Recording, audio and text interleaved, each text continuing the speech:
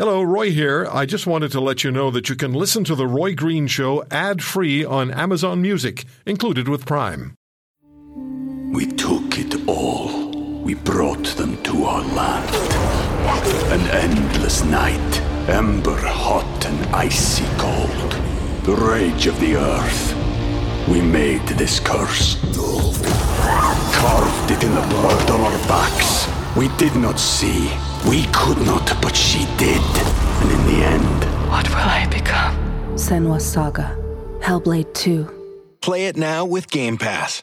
Welcome to the Roy Green Show podcast. So we know now today, as of you've been hearing on the news, Michael Brind'Amour, chairman of the Board of Hockey Canada, has said he's stepping down. He's not going to wait until November when they have another election for board members. He's stepping down now. And I think he's doing exactly the right thing. And the other members should consider doing the same, as should the executive. But I'm not going to get ahead of this. I want my guest to talk about this. I just want to give you a little bit of information here in case you haven't heard. Former Supreme Court Justice is going to investigate the organization Hockey Canada, while provincial counterparts and Canadians nationally are expressing anger. Some in polls that Hockey Canada used membership dues, monies from membership dues, to settle sexual assault claims out of court. $8.9 million since 1989. $8.9 million. So what should we really do about Hockey Canada and about keeping sports safe and respectful in this country? You know, there's hockey in Canada and then there's Hockey Canada. Hockey in Canada is something that matters to each and every one of us. Hockey Canada has disgraced hockey in Canada. Sheldon Kennedy is a former National Hockey League player whose story is well known of being a victim of sexual abuse by his coach. Sheldon Kennedy is co-founder of Respect Group Inc. You'll find them at respectgroupinc.com. And respectgroupinc.com argues for respect in sports, the workplace, keeping girls in sports, and just doing things the way we expect them to be done. 2018 junior team, 2003 junior team. The only ones? Don't think so. Sheldon, thank you very much for coming on the program. Great to talk to you. Yeah, thanks for having me, Roy. May I ask you this? How does this story, this development affect you personally? Because when you informed Canadians, when you selflessly shared what happened to you and your history, personal history with Canadians, and you did it very publicly, the hope was, the expectation was that things were going to be changing and changing meaningfully and stay changed. How does this affect you? Well, it's been interesting last couple months for sure in my head. I don't know how else to put that, but I guess when I came forward, I came forward for one reason, well, probably two reasons, was to not only save my own life, but to try to do everything I could so that this didn't happen to others. And I think, when my story broke, I know Hockey Canada. I mean, I've been working, with them, not with them, but I mean, I guess inside of hockey for a long time. And we've been trying to get, a lot of things done. And I think there was some decisions made back then where it was, okay, let's educate every coach across this country. And so that task was done. But I think that was all that was done for many, many years, 26 years since I told my story. And I think, one of the things that's really disappointing to me, and I think probably the most hurtful, is the fact that, we've known for a long, long time that, players and junior hockey players especially, once they get taken away from home in most cases and, put into a billet family, had no knowledge, no training, and there was no expectations laid out for them on how to behave around these issues. Now, yes, there's basic teachings that need to come out of the home, I understand that. But to me, I guess where I'm coming from is we can do all the training. The grassroots hockey can do all their training. They can train all the coaches. They can train parents. They can train whoever they want on these issues. But they never have the impact they're intended to have until the leadership of the organization say that this is critical. This is the number one importance to be part of our organizations, and that is what hasn't happened. Yeah, it's awful. It's sad. It's depressing. It needs attention. And I know they've said that the Supreme Court Justice is now going to be investigating former Supreme Court Justice. I think Canadians want something more fundamental and want it done now. Let me ask you this, Sheldon. Michael Brind'Amour, board chairman, stepping down now. Significance of that, and is he setting the example the rest of the leadership of Hockey Canada should follow today? Well, I think so. I mean, what I read in Mr. Brind'Amour's statement was that he heard Canadians, and I think that that's important. I think Canadians need to be heard in this regard, and I think that his decision to step down was the right decision. I think not only for the board of Hockey Canada, but I think for hockey in general. I think there needs to be a significant change to gain the trust back of the country. People that, believe in hockey, that, as you said at the opening of your show, that, hockey is the national sport. Hockey is something that is in our blood in a lot of, probably 90% of Canadians. And I think, to be able to get that trust back, there has to be significant change. So I hope that by Michael Brind'Amour stepping down, it sets the tone for others to follow. And I think at the end of the day, if we look at the CEO, Scott Smith, he's been with Hockey Canada for 27 years, and he's been the chief operating officer or higher for the last 15. So, it's not like they're coming in fresh and he's only been on the job 27 days. He's been there a long time, and I think, I think one of the challenges I feel that, is that, it's got to be a board decision to release the CEO. And I think that, that's something that's not happening. And I think that, we need that leadership from that board. They're in place. This is what their hand up to say, yes, I want to sit on the board. It's because of this and because of governance. And, so to me, this is the time we need their leadership, and their guidance is now. Yeah, when you think about it, since 1989, Hockey Canada has spent $8.9 million by their own admission to settle sexual assault cases. $8.9 million. A lot of that coming from parents, fees to get their kids to play the sport. Parents have dreams, kids have dreams. They think they're joining this magnificent organization that represents Canada, ultimately has the national team on the ice, and we all cheer, we all wave the flag, and we feel really good when we win. We feel really good looking at them because they represent us. They represent what Canada's about. As I said earlier, there's hockey in Canada, and then there's Hockey Canada. When you think about that, $8.9 million, Sheldon, since 1988 to settle sexual assault claims out of court. That alone suggests to me that anybody who's been with that organization at the executive level for that time period's got to go. It is a significant amount of money, and obviously, I've been part of the Graham James cases. When yes. Graham James was convicted, and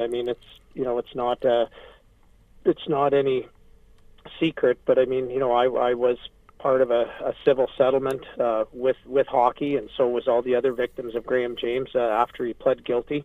But I think at the end of the day, what it tells me is that there is a significant issue here, and to me, if that doesn't make the organization make this a number one priority in their organization, I don't know what does. And again, I keep going back. We can look at, this wasn't enough. And, when we saw the action plan that was put out, it's basically, crisis management consultants putting out a nice action plan. And I think, when we look at that, these issues, this falls squarely on leadership. That's the CEO, the leadership team of Hockey Canada, and the board. That's where this falls. It falls on them because that's where these issues are today. They're not just in HR. Back when I told my story, they were nowhere. I mean, HR might have had them on the bottom drawer of the desk and underneath 2 feet of paper, and had to scramble to figure out what to do when a disclosure like this comes in. But what I know about these issues today is that there's a different expectation from society, from community, from people, that we're transparent, we're open, and we're honest, and we're truthful about these issues, all of these issues. Yeah. Sexual assault, all forms of abuse, all forms of discrimination, harassment, etc. And I think, what happened here is, yes, there's the money, and yes, there's the payout. But I think bigger than that, it's the systemic culture that allowed that to happen. It's that systemic culture that said, this is okay. It's okay, and this is the right decision. And I think that is what's wrong in this piece. That is what I think is what gets me the most frustrated. And the other piece that gets me most frustrated is if you look at all of the players, right? There was 8 players I feel that is named in this, and not one of them had the gumption or the knowledge or the courage or the confidence to step up and step in and not be a bystander in this situation and say, you know what, guys, geez, maybe we shouldn't do this. And to me, I think, when we look at those two things, I think that is the root of what has to change. I mean, we need to build people. We need to build a confidence for these young boys and young men to be better, to be the best that they can be. If we are propping them up to be role models, to wear our jersey, to be, that center of excellence as we all talk about and that we cheer on, well, you know what, we're missing something, and we're missing the human side of teaching. And to me, that has to be number one before anything else. And I think that is where Hockey Canada has missed the mark. Obviously, it's clear. Yeah, you're so eloquent, and really, you opened the door. You provided them with the opportunity to step forward and say, we have to make changes, and this has to now be the way that we do business. We'll hold people accountable and responsible, and we'll direct a culture, and they haven't done that. Sheldon, at Respect Group, what do you do? Respect in the sports arena, in life, is so important. How do you approach it with your organization? Well, what we've done, Roy, is we started a business. Well, I guess I'll back up a little bit. In 1998, I rollerbladed across the country, and we raised almost $2 million for the issues of abuse, sexual abuse, and we donated that money to the Canadian Red Cross. And at that time, the Canadian Red Cross was the only prevention training program that we knew of, and they were building the Speak Out program for Hockey Canada at the time. They helped do that. So I actually consulted with hockey for 5 years to help deliver that program across the country to all coaches and educate them on, sexual abuse and what to do, and a prevention program. And so what we tried to do was we said, we need to build a program that's for, the 95% of great people or 98% of good people, and make them better. Because one of the gaps that we knew was that, if you walk up and down the street in any community or city and you ask people, give me the definition of abuse, bullying, harassment, discrimination, your legal and moral responsibilities around it, what do you think the odds are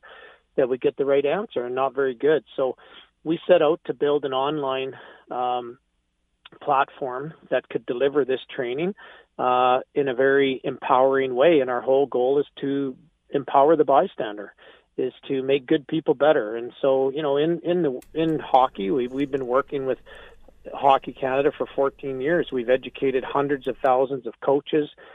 We've educated, over 550,000 parents. in Ontario and other provinces, and mandatory. And and that was one of the things. I mean, Hockey Canada's never made this mandatory. They've left it to the branches. They've left it to the provinces to make this mandatory on their behalf. And so we've been up and down this country working with all the small town boards, the city boards, and working with the executive directors to do that. Now, we have 70 sport organizations across this country that make it mandatory for all their coaches. Hockey Canada is one of them. Our goal was to create one program. So if you coached 4 sports, you take it once and you port your information. But, we morphed from sport into workplace, and not because we've trained so many volunteers, hundreds of thousands of people. We're closing in on 2 million Canadians we've educated in this space, and they said that, we need this in the workplace. So we created a workplace program. So now that's what we're delivering to the NHL with the contract with the NHL. And so, if you look at it, what we try to do, Roy, is to we try to take researchers' knowledge, $26 words, simplify them, break them down to the lowest common denominator, and take these issues that carry a significant amount of fear and make them understandable, and give people the basics, your foundational training. So, Sheldon, I apologize. I have to interrupt. No it's the old thing with the big hand and the little hand. The clock always gets me. When it comes to this whole issue of energy, and I heard a clip from Chrystia Freeland, the Deputy Prime Minister, the other day, seemed to be saying, and I don't know if I'm misunderstood or not, but it seemed to me like the Deputy Prime Minister might have been suggesting that Canada was going to help out our allies with LNG. How are we going to do that? We don't have the export terminals. How are we going to do this? And my guess is before the end of the year, we're going to hear that Germany is willing to pay for and build export terminals in this country. Anyway, there's so much going on.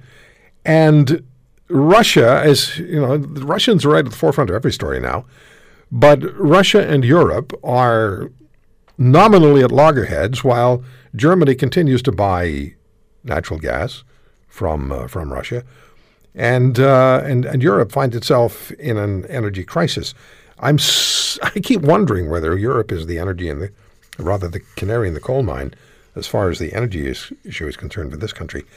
Professor Thierry Brault, professor at Sciences Po in Paris, global expert on markets, the geopolitics of oil and gas and energy security, oil and gas expert at the French Energy Ministry, where he was in charge of security of supply for the country of France, where they have nuclear power, so they're not as reliant on Russia as other European countries are. The Germans have nuclear power, but they just chose to turn it off.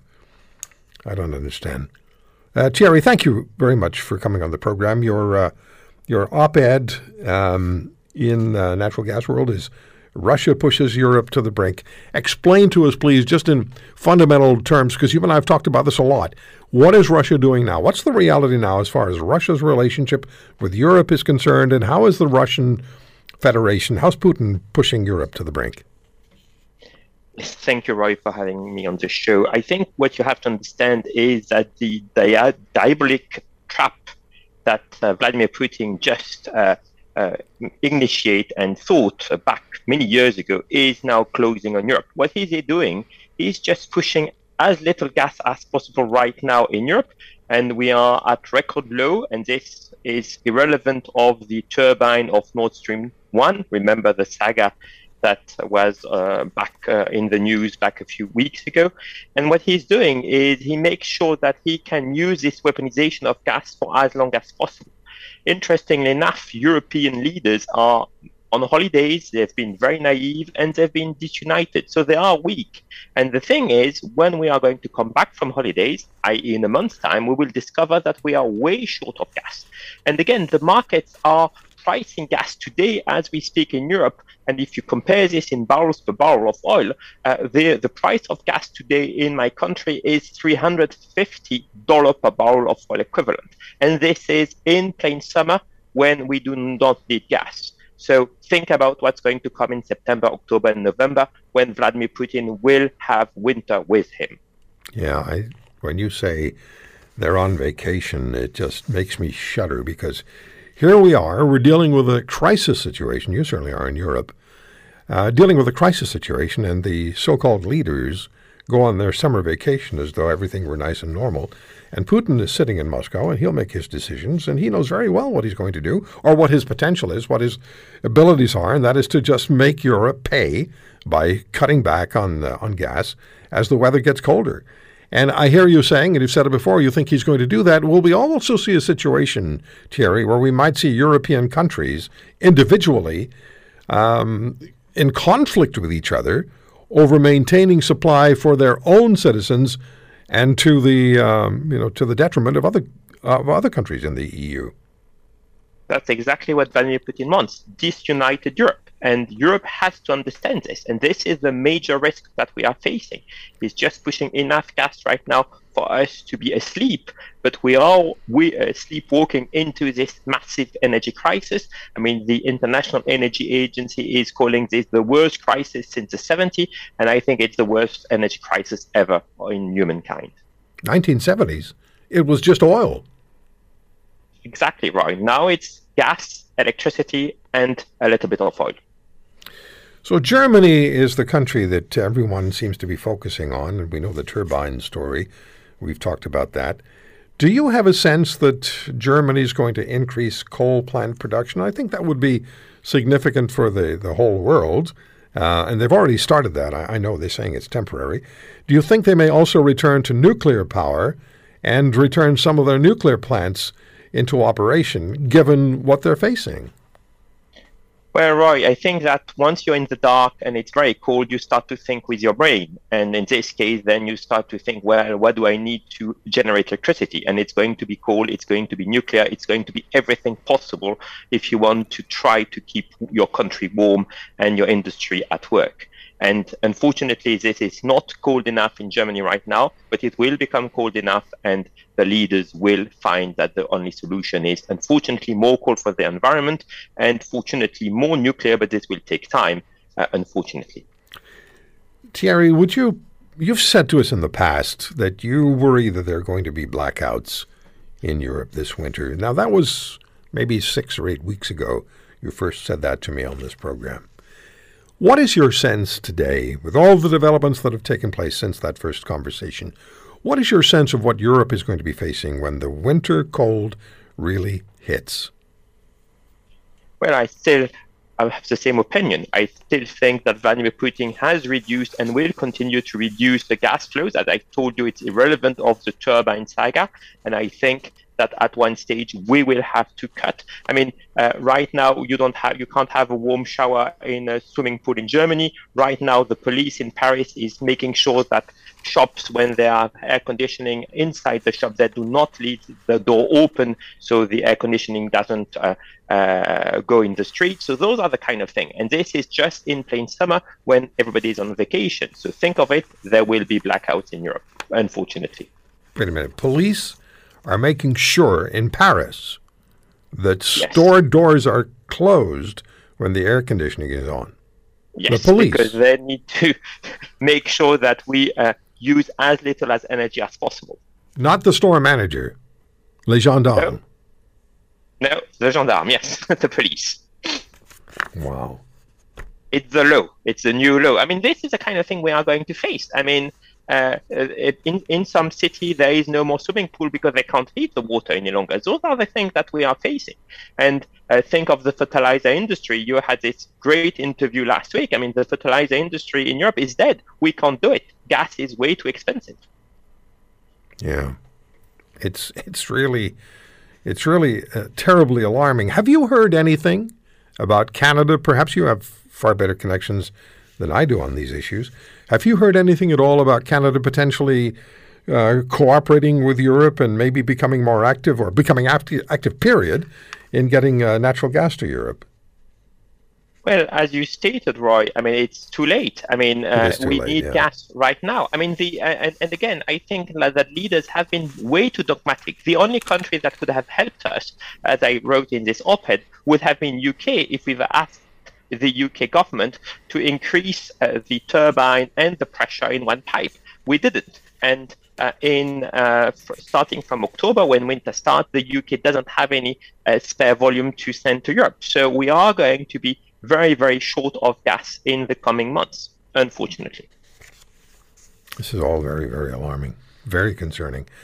And I'm very concerned, Roy. Yeah, I can hear it. Look, we're understanding what's happening in Europe, but in France, at least, you have nuclear power, significantly more nuclear power than other European countries, with the exception, particularly maybe of Germany, which is not using their nuclear power.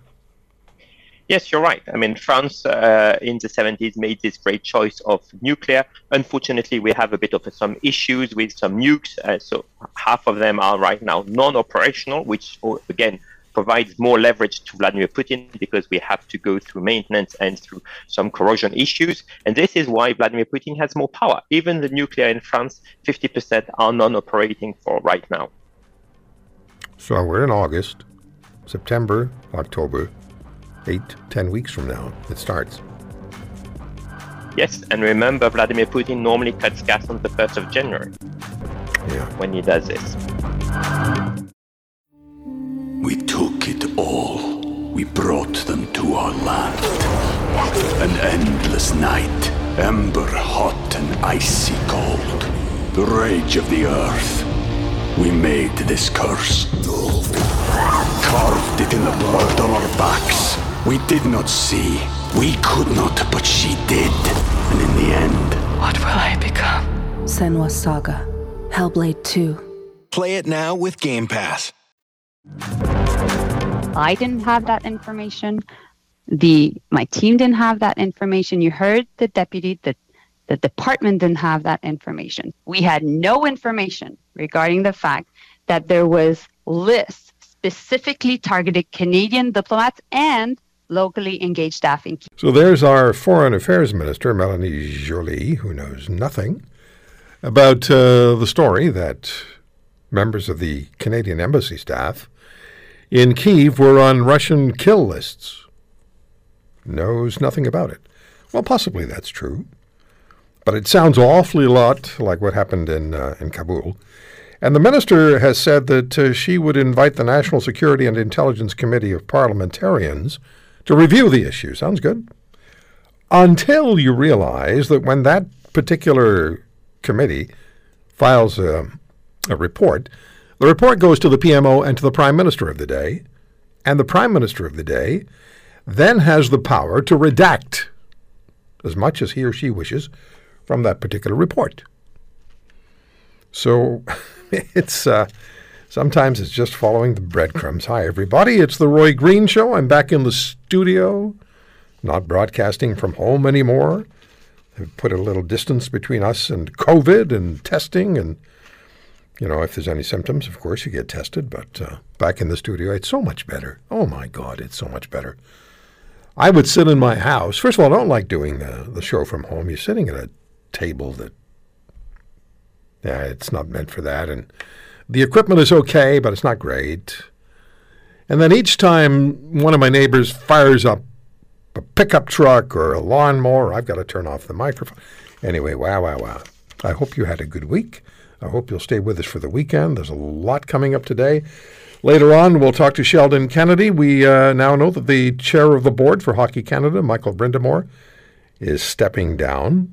And Mr. Kennedy is saying that the entire board and the CEO and the management structure of Hockey Canada needs to step down. I think he's absolutely correct. We'll talk to Sheldon later on today. Anyway, let's get started with this, and it has to do with the situation in Ukraine and Canada, and what we just heard the Foreign Affairs Minister say.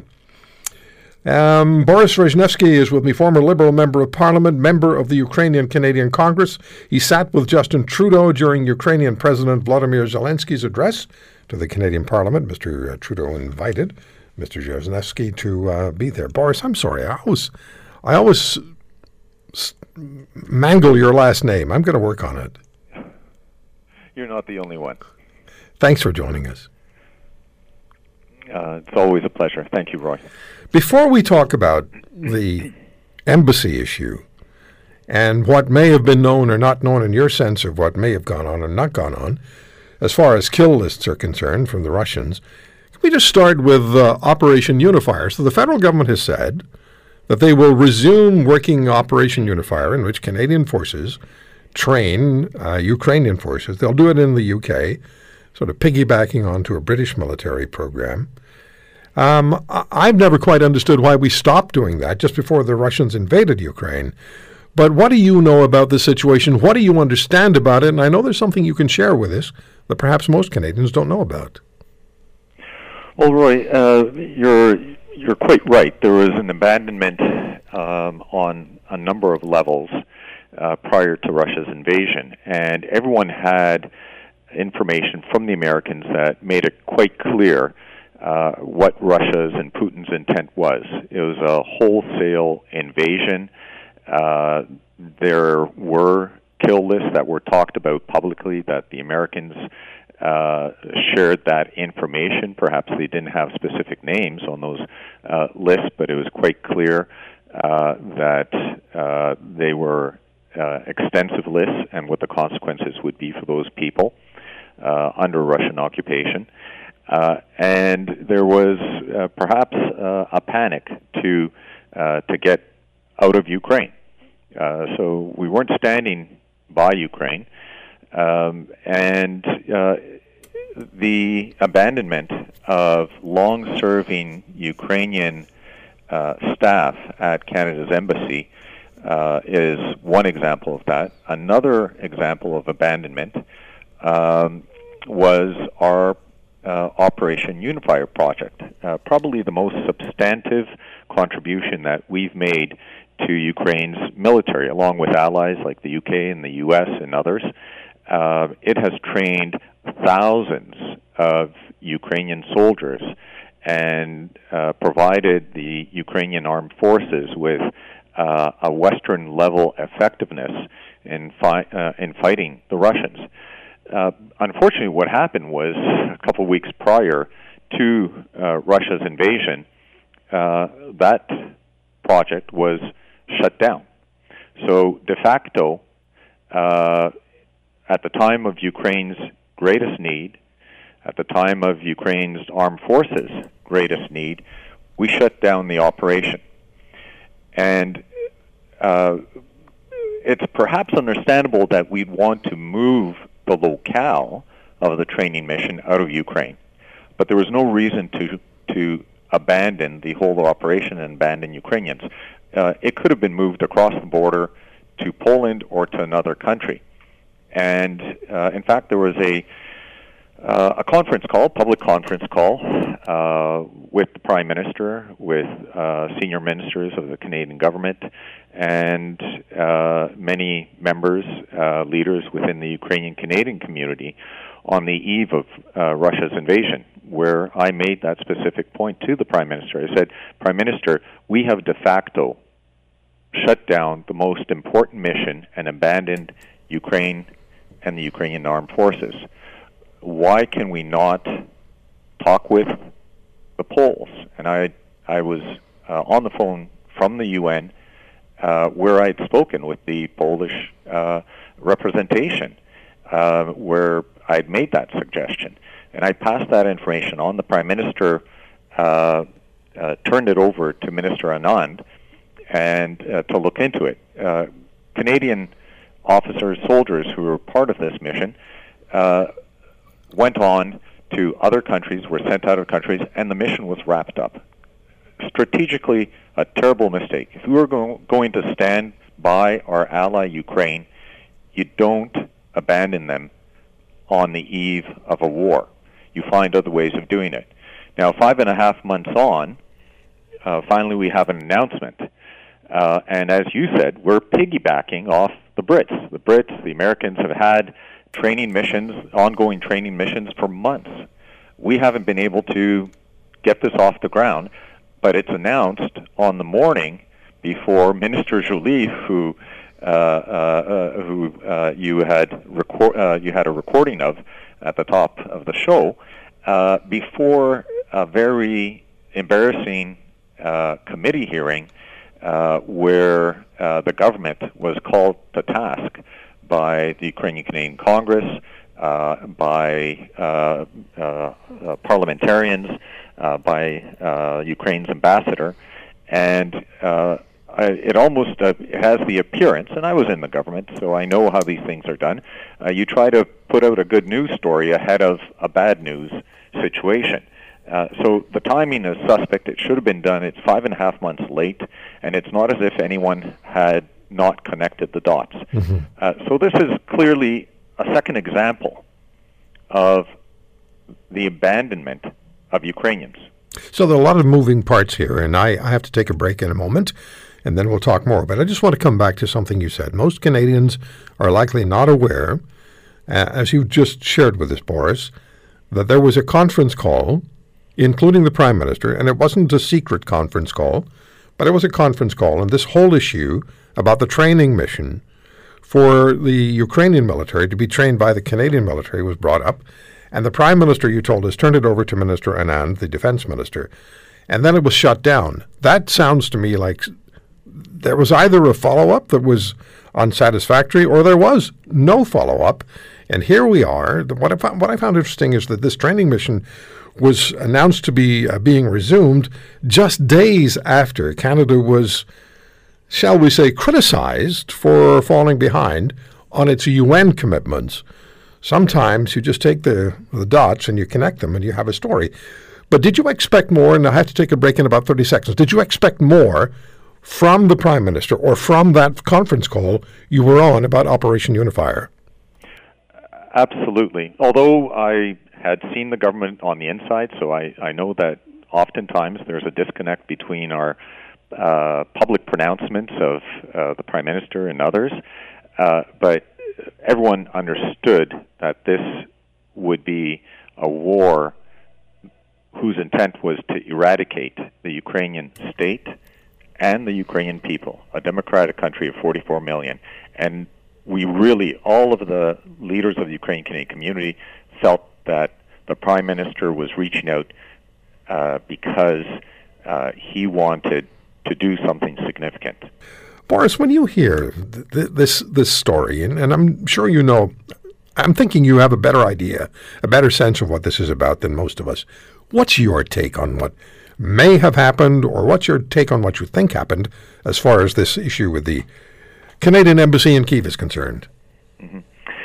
Well, the fact that the minister is trying to preempt, whether by tweets or by raising it during a committee hearing, is interesting, and she's trying to steer it in a particular direction to avoid embarrassment for the government. Because if it goes to National Security Intelligence Committee, it does not report to Parliament.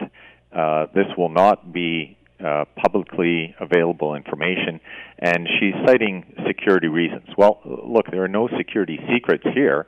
It's an issue of staff, long-serving staff, Ukrainian staff, being put in serious jeopardy. So there are no secrets. It was public information at that time. So it should be looked at by a committee of Parliament and reported back to Parliament. If by any chance there's some security-sensitive information, a committee can obviously go in camera. But it's trying to direct it away so there's an appearance of transparency and accountability when in fact there isn't. So that deals with that particular part of it. But it's what had happened, and time will hopefully reveal whose decisions these were, but fundamentally it's morally reprehensible. We've abandoned Afghan translators to Taliban killers, and we had made a decision to abandon Ukrainian staffers to FSB assassins and torturers. And if they're concerned about security, where was that concern? When it came to those staffers, some of those staffers had served over a decade. I know some of them personally. and they have served Canada so well, and they've served Canadians who've gotten themselves in trouble so well over the years. But beyond that, they are privy to sensitive, high-level, secure information. They have that sort of trust. They work closely with the ambassadors, the various ambassadors, and multiple ambassadors. I was in meetings, closed-door meetings between ministers from Canada and ministers in Ukraine, where they took part in those meetings. There were meetings between prime ministers and Ukraine's presidents, where these staffers were present. What a coup that would be for the FSB to capture some of these Ukrainian staffers from the Canadian embassy. The FSB torturers would go to work on them, and they would have the sort of insights that would prove invaluable. So, of course, the moral malleability that we're seeing from the government, and it's reprehensible. We should have taken a principled stand. It goes without saying. They even took the artwork out of the residence of the ambassador to make sure that got packed up. And I just have to abandon the people. I have to jump in here It's a because security of the question as well. Yeah, I have to jump in because of the time, but I just want to say this: we knew as that invasion was coming, we'd been hearing that there were kill lists of Ukrainians that the Russians had. And I thought at the time, well, embassy staff, I thought embassy staff would be particularly vulnerable. And here we are with a foreign affairs minister who it appears to me is way over her head as far as her skill sets are concerned. And she's professing not to know anything. The entire department doesn't know anything, but the whole country's talking about it. It doesn't work. 3 weeks ago, we spoke with Ron Dalton, co-president of Innocence Canada, about innocent Canadians being convicted of crime and the presence of capital punishment in the criminal justice systems. South Carolina, a judge in South Carolina is going to decide in the next few days, listen to this, if firing squad or electrocution death penalties are acceptable. 4 death row inmates argued this week that prisoners would feel terrible pain either way. State lawyers argue the condemned would feel no pain.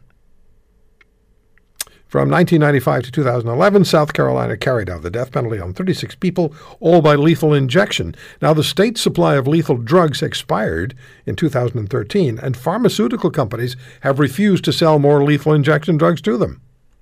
So Ron Dalton is back with us, co-president of Innocence Canada, who was wrongfully convicted of second-degree murder of his wife and who spent almost 9 years in prison before the circumstances of his guilty verdict and the methods used to charge Mr. Dalton and convict Mr. Dalton were found to be at great fault. They were wrong. Innocence Canada works constantly to help individuals in Canadian prisons who are innocent to be returned to freedom. And currently, Innocence Canada has 10 cases before the federal justice minister. So back with us is Ron Dalton. Ron, thank you very much for taking the time. When you hear the story, like the story that's coming out of South Carolina, what's your thinking right away? Well, first, good afternoon, Roy, to you and your listeners. We hear a lot about the death penalty in the U.S., and I'm not sure that the method matters all that much. Most of the research suggests that a firing squad may be more efficient and painless compared to electrocutions, particularly when they go wrong. But from my own personal point of view, of course, I can't condone the death penalty anywhere, knowing that the courts do get it wrong. Yeah. There's just too much potential there to execute innocent people. Yeah. You've been a guest on this program on several occasions. I have. David Milgaard, who sadly died a few months ago, spent 23 years in prison for a murder he did not commit, was on this show. Robert Baltovich, who spent 8 years in prison for a murder he did not commit. All of you have been guests with me, others as well. Ron, let's just get to the chase here. Are there convicted individuals in prison across this country who are innocent of the crimes they were convicted of? Absolutely. I was one of those, as you mentioned, a couple of others. David, in particular, David was convicted back in 1969 at a time when this country still had a death penalty. 10 years before David's conviction, we convicted a 14-year-old Stephen Truscott to hang by the neck until dead for a crime that he did not commit, death of a 12-year-old classmate. So yes, there certainly are individuals in our prison systems who are innocent, which means in many instances that there are people who have committed murder who are running free. And David Milgaard's case was always one of the better examples of that. While David spent 23 years in prison and a further 6 years on parole before we were able to exonerate him and prove his innocence, the actual perpetrator, Larry Fisher, had 30 years to run amok in society. So not only is the individual and their family suffering horrendously for wrongful convictions, but the public at large is put at risk. Yeah, the public at large is very much at risk because it happened to you, but under the circumstances that happened to you, in which your wife lost her life, that could have been anybody, anywhere, any postal code in Canada. That's sad but true, Roy. You mentioned that we currently have 10 cases in front of the Justice Minister in Ottawa for review and relief, hopefully. Those are cases where we've demonstrated the person's innocence, and the only remedy then is to go to the federal minister and get him to overturn the conviction, possibly order a retrial, which quite often doesn't go ahead. But on top of that, we have another 109 cases that we're reviewing in our office at Innocence Canada. And we're a small non-profit organization, so we have limited resources.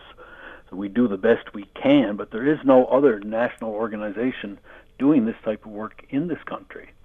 So when all of your appeals have failed, the court system has got it wrong repeatedly. By the time the case gets to us, we're the last chance you have it. And sometimes we work on cases for many, many years. I mentioned to you the other day that we're currently finalizing a case for two gentlemen that I served time with 30 years ago. Back in 1990 and 91, I was typing up letters and helping these guys with a bit of paperwork, writing to the media and to their lawyers, and we're just now getting to the point where we hope to have their cases resolved within the next 6 months or so. And you weren't just a visitor to the prison, you were in there. Well, you're there. You do what you can to help people if you can. You got to mind your own business and keep your mouth shut for the most part. It's a good way to get through a place like that. Yeah. But if I was able to help out a little bit, even if it was only writing a letter or doing a little bit of correspondence or something for somebody, I tried to do that as well. Yeah, I just wanted to point out that you weren't going into the prison as a representative of Innocence Canada. You were convicted yourself. You were in that prison. You were innocent of the crime you'd been convicted of, and you were helping people at that time in 90 and 91 who were also convicted of a crime they did not commit. Our organization, Innocence Canada, was previously known as the Association in Defense of the Wrongly Convicted. Yeah. We just shortened our name up a few years ago to try and make it a little more representative, but we didn't exist as an organization until 1993. So I went into the federal prison system in 1989, so yes, 3 or 4 years before our organization existed. And there were other people. Joyce Milgaard, for example, was working diligently on David's case. Yes, she was. Joyce being his mother, of course, was working diligently on David's case before Innocence Canada existed. Now, when she was successful in getting David paroled, Innocence Canada got involved, and we were able to do some early, in those days, 30 years ago, DNA testing that eventually demonstrated clearly and convincingly that David had no part in this crime and was also able to identify the actual perpetrator, which is not the business that Innocence Canada is in. We're not there to solve crimes, but sometimes it's a secondary product of the work we do. In proving your innocence, we may prove someone else's guilt.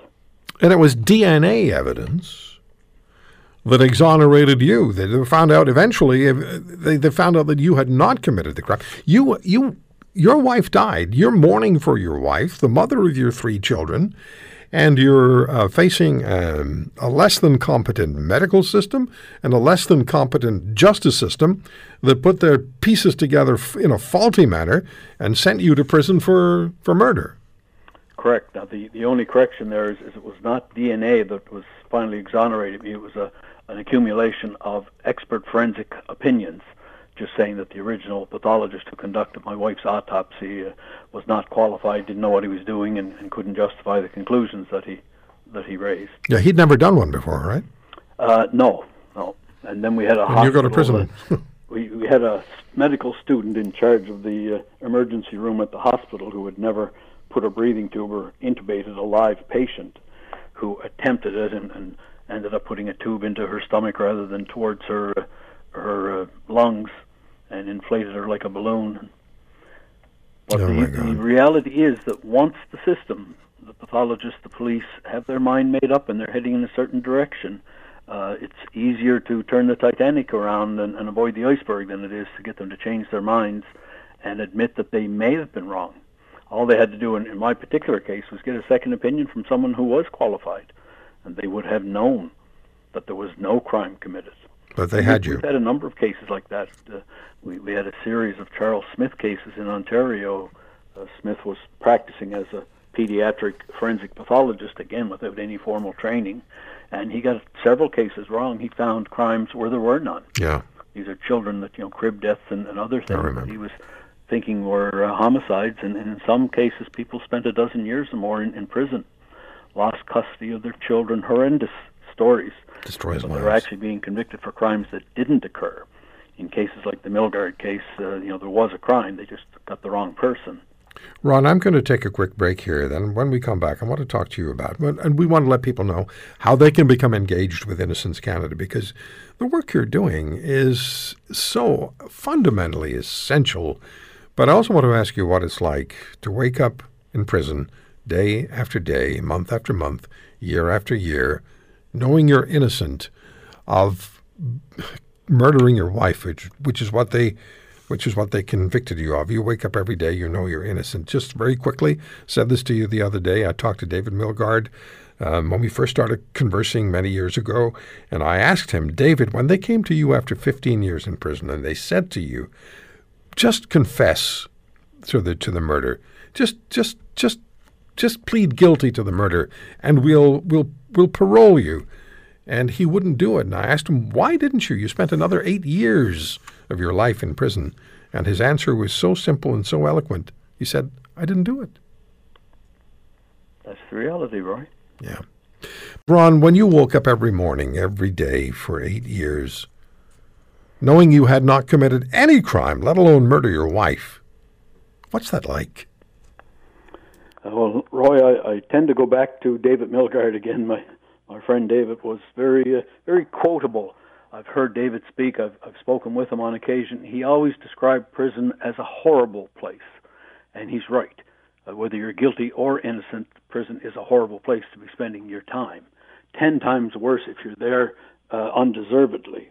In my own particular case, I still had my 3 children back in the real world, outside of prison, living with my sister and her husband and their 3 children, and they were in touch with their family members on my wife's side and my side. So I had a little something to focus on the other side of the prison walls.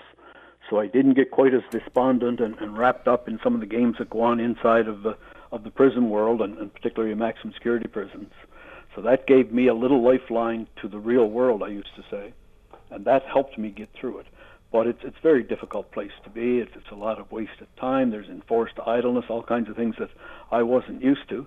And then, of course, the fact that you don't belong there in the first place. Mm-hmm. Very difficult. How do you decide at Innocence Canada that you will accept someone's argument, accept their case, represent them, to try to get them declared innocent, or at least have their case reviewed?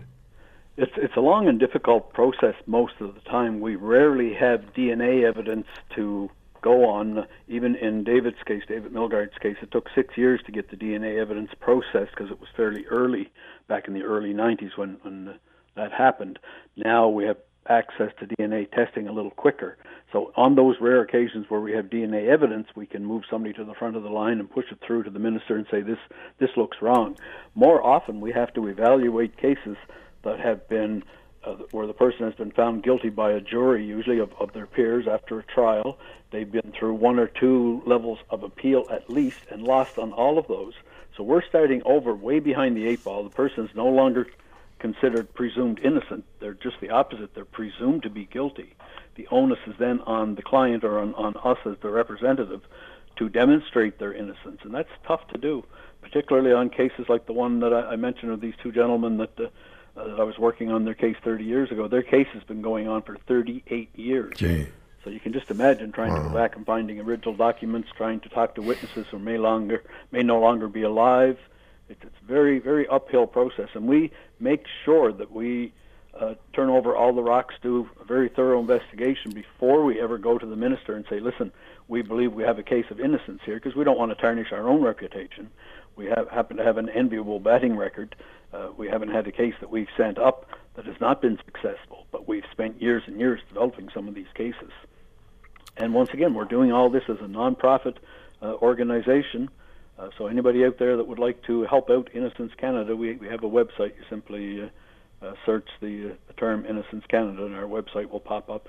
We're constantly fundraising, as most non-profits are. You spend half of your time raising funds to exist, and the other half then trying to do the good work that you're doing. Innocence Canada, and just do a search, and you'll find it. And if you can contribute, they do just absolutely tremendous work. And we're not talking about getting the Paul Bernardos of the world out. I told you the other day when we were talking, it wouldn't bother me a bit if they slipped a noose over his head. But, you know, it's people who are innocent. It's people who don't deserve to be in prison, who did not commit a crime, and the system convicted them. The other side of that coin that gets missed sometimes is we're also helping when we get an innocent person out of prison. Yeah. We allow the police and the prosecutors to focus on getting the crime properly investigated and prosecuted. Yeah, if they true. got it wrong the first time, there's probably somebody out there who's got away with murder as well. Yeah. Well, Larry Fisher, right? Larry Fisher is a prime example, sure. Regulatory decision made by the current government, federal government, if you hadn't heard, is moving ahead with a regulatory ban on the importation of all restricted handguns. And that becomes effective on the 19th of August. This is being done without parliamentary approval. All right, so let me repeat that. So on August 19, there will be a regulatory ban on the importation of all restricted handguns. Handguns are restricted anyway. And they're doing it without parliamentary approval. There is a summer break underway, and so while debate began on what's known as Bill C-21, on this whole issue, while it was suspended for the summer vacation, the Foreign Affairs Minister, here she is again, Melanie Joly, and Marco Mendicino, the Public Safety Minister, who still I think has questions to answer about police having advised on the Emergencies Act. But anyway, Ms. Joly and Mr. Mendicino have worked together to put together this regulatory restriction ban on the importation of handguns. Not by individuals like you and you and you, who may have done all the regulatory requirements, passed them all, and you have the licenses. No. It's the long-in-business firearms dealers who are not now able to get the handguns into the country, or at least by the 19th of August. The debate on C-21 will continue after the summer break. So in Mr. Bernardo's absence, Tony Bernardo, Executive Director of the Canadian Shooting Sports Association, if you know him, give him a call. We're trying to get him on this program. I was in touch with Tony this morning because I know they want to talk about this. So we have Mr. Bernardo. Where were you? Where was I? Well, it's a long story, but I've lost cell reception. Well, well, here you are. Good to talk to you. How are you? I'm good, my friend. How are you? I'm well, Mr. Bernardo. So I've been trying to set this up as we've been trying to reach you. So we have the minister, Melanie Joly, and Marco Mendicino, the Foreign Affairs Minister, Public Safety Minister, coming up with this regulatory move that bypasses Parliament, where as of the 19th of August, if you're a licensed gun dealer, you may not bring into the country any longer any prohibited handguns. Well, aren't they all essentially, or restricted? Aren't they all restricted? You still there, Tony? Okay. Did I lose you again? Well, you did, and now we hear you again. Can you just stay in one place? I am. So, okay. In 1969, I think it was, they put two men on the moon, one man, two men on the moon. First one, then the other, and they were dancing around and running around, and there was golf played on the moon. We still can't get these damn phones to work properly. That's right. You still can't make a cell phone that works under a bridge. Yeah, or wherever you are.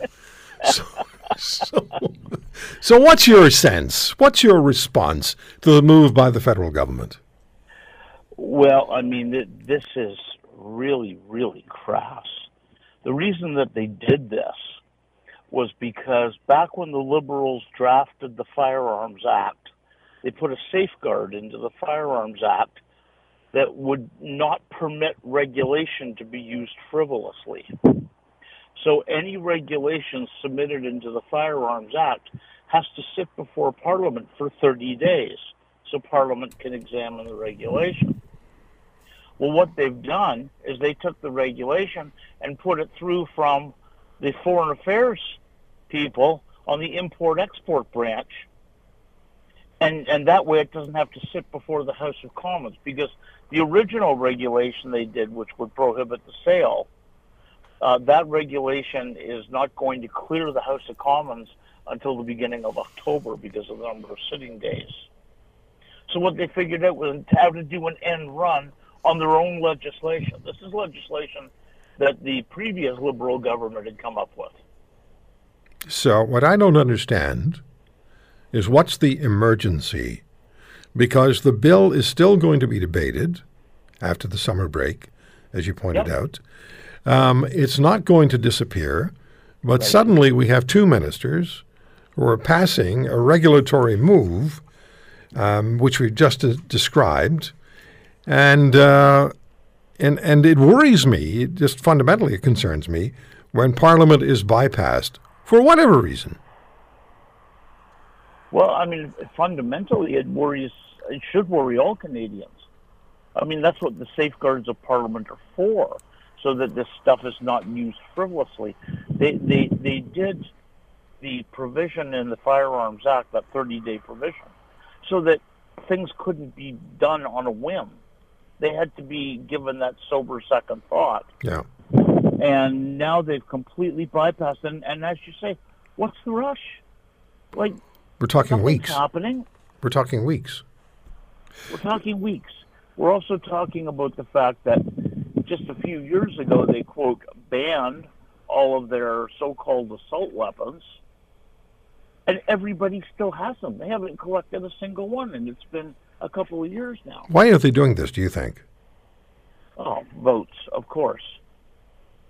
You know, why do they breathe air? So you do you think that this is a move that's going to be popular with a significant majority of people in this country? I think it might be popular with a significant majority of Liberal voters, because most of them really don't recognize what the real situation is vis-a-vis legal firearms ownership in Canada. And so they're fed this constant diet of fear and how we're going to safeguard our streets by cracking down on people who didn't break the law in the first place. Otherwise, they wouldn't have firearms licenses. It's not going to do anything. It's not going to do anything, Tony, to stop the importation of illegal handguns. No, it's not designed to. It's not designed to. It's designed to be a really, really good-looking, feel-good piece of legislation they can trot out for their voters. Do you smell an election in the air, Roy? Oh, yeah, no question. Yeah, me too. So tell me this final question for you. How many registered firearms owners are there in this country? There are 2.2 million registered firearms owners in the country. And answer this question for me. What are the hoops you have to jump through to obtain a license to purchase a handgun? Well, okay, for a handgun, you have to take two courses. The first course is for a non-restricted firearm. The second course is for a restricted firearm. Those two courses take place, so they can do them as fast as 2 days, sometimes longer. And then you make an application for your firearms license after you've successfully graduated the course. They check you out through your local police, provincial police, federal police, CSIS, and Interpol. And if you come back with a clean bill of health on all those, then you have to go through a 28-day waiting period, and then they begin the process of actually issuing you the license. It takes months and months. After you got it, you go into a program the RCMP calls continuous eligibility, and in that program, your firearms license is run through every single police computer in Canada once a day, every day, to see if there's anything in the police computers in Canada. Well, might flag you. Thank you for listening to today's podcast. If you want to hear more, subscribe to The Roy Green Show on Apple Podcasts, Google Podcasts, Spotify, Stitcher, or wherever you find your favorites. And if you like what you hear, leave us a review and tell a friend. I'm Roy Green. Have a great weekend.